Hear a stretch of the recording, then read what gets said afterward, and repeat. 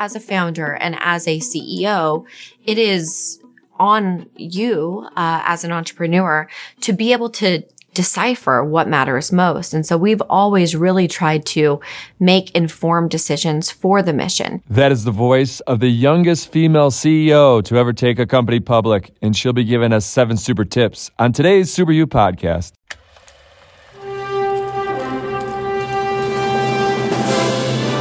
It's one small step for man. Liftoff. We have a liftoff. We choose to go to the moon, not because they are easy, but because they are I hard. have a dream. You can't handle the truth. 7, 6, 5, 3, 2, 1. Super You.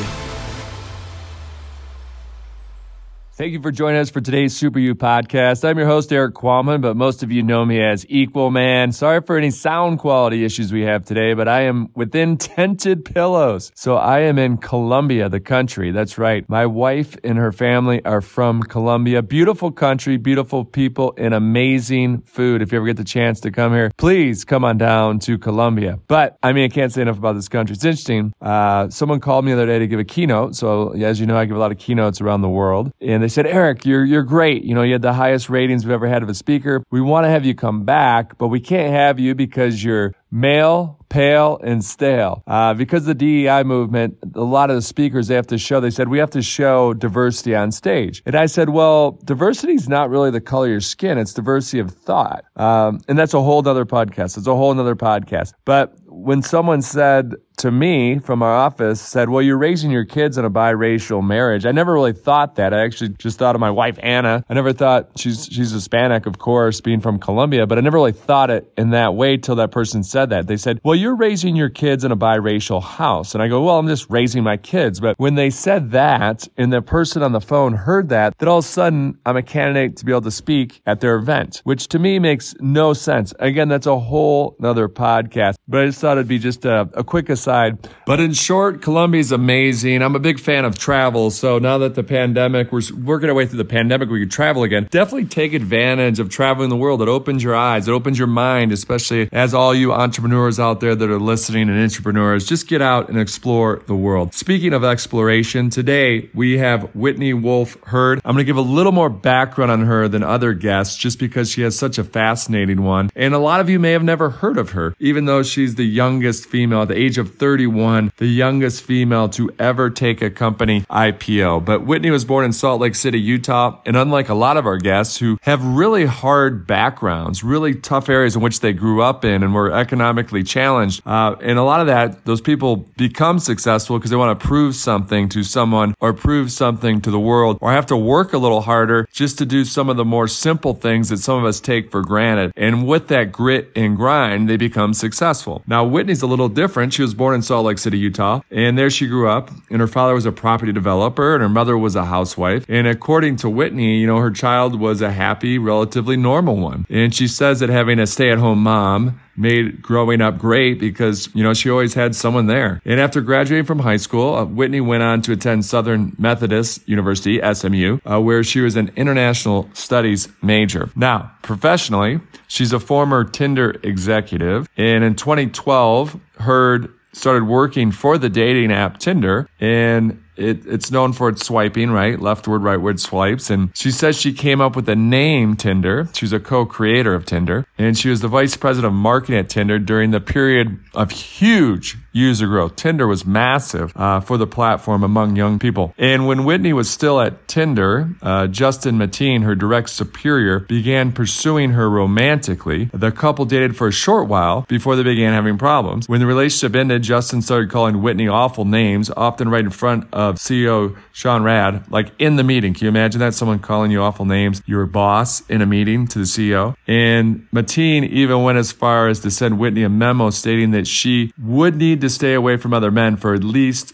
6 months. So in short, there's a lawsuit. Whitney wound up winning that lawsuit, as you kind of expect. And then Mateen was suspended from the company. But of the 500 wealthiest people in the world, fewer than 5% are self-made women. And so that's what makes it even more incredible, the story of Whitney Wolfe Herd, who took Bumble. So she started Bumble, which some of you may know is a dating app. But she started Bumble, which the tagline's women make the first move. So she wanted kind of a kinder, gentler dating app, a kinder, gentler social media app. And so I think she's amazing. So listen to her advice here and hopefully get a lot out of today's show. And thanks again for always tuning in. The show is designed to unlock and unleash the superpower that's within all of us. All of us are superheroes. We just need that courage to wear the cape. So my hope is these 7 super tips that are given us today will help give you the courage to wear the cape. Now, Whitney, you've done an incredible job of building a brand, which is so hard to do in this super competitive world. So hard to build a competitive brand. What advice do you have, or how did you achieve this? Your brand really forms around your mission.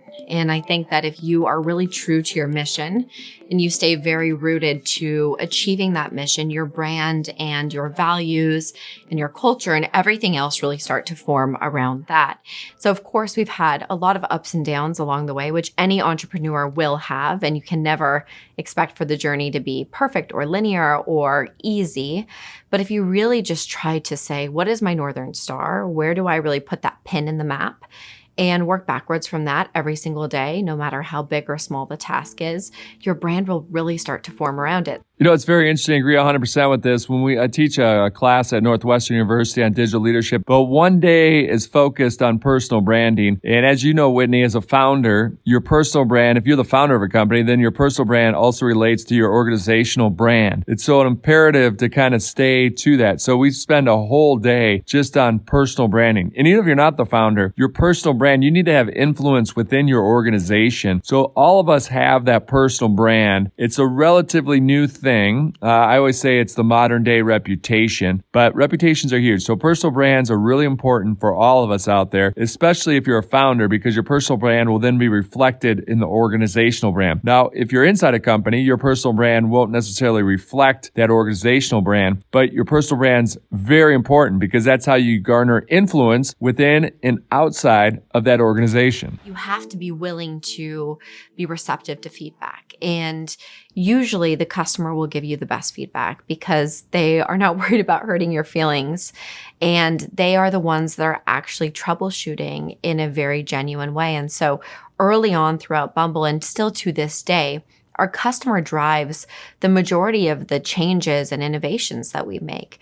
You know, very early on Bumble, women had to make the first move in 24 hours. However, for heterosexual matches, the man could respond whenever. There was no time set. And this was a misstep on our part. But it was the customer base that told us and said, hey, this doesn't feel fair. This doesn't feel equitable. Please change this. And so we did immediately. And so that's just one very small example of how you have to be receptive to feedback and you have to listen. And the customer will be your greatest guiding light. They actually were the ones that set the stage for Bumble BFF early on. And we're really excited to see what they come up with next. Now, as a founder and CEO, there are a million opportunities. You are being pulled into a million ideas. Or as Mark Cuban will say, you can easily drown in a sea of opportunities. How does one stay the course? As a founder and as a CEO, it is on you as an entrepreneur to be able to decipher what matters most. And so we've always really tried to make informed decisions for the mission, even if it meant sacrificing a huge growth opportunity or a short-term win, really saying, how do we stay the course for the long term? How do we make the best decision for the customer in the long term that will not impede on our mission and values in any way? Truly, people want to invest in authenticity and in a genuine mission. And so just always stay rooted to that and never shift gears for what you might think someone wants to hear. Just stay very true to your brand. No, I love this. I love that. Now, our audience hears me shout that pioneers always get pushback, that you should have these naysayers. However, even if we know this is true, it's tough when people are saying your new ideas or even you personally are crazy. Now, I know you've experienced this on many different levels. How does one manage these, for lack of a better term, haters? How do you manage the naysayers, the haters? How do you manage that? 99% of it was an uphill battle. Very few people early on believed in this mission. It's interesting. Two of my biggest supporters were men, my business partner and my now husband. And then, of course, my core early team, my family. Outside of that, I was a crazy person, according to the internet, according to most people I went to school with. That's good, and that's healthy. If people are telling you that they don't believe in what you're doing, it means you're doing something out of their comfort zone. And generally, people don't want to be taken out of their comfort zone because it's outside of the status quo. And if you're doing anything disruptive, and if you know it to be good and true and progressive, let the naysayers fuel you to work harder and to go faster and to sleep less. Well, take care of yourself. But I think that it's actually a really good sign if people are telling you it's not going to work, because it means that it's something new, unique, and interesting.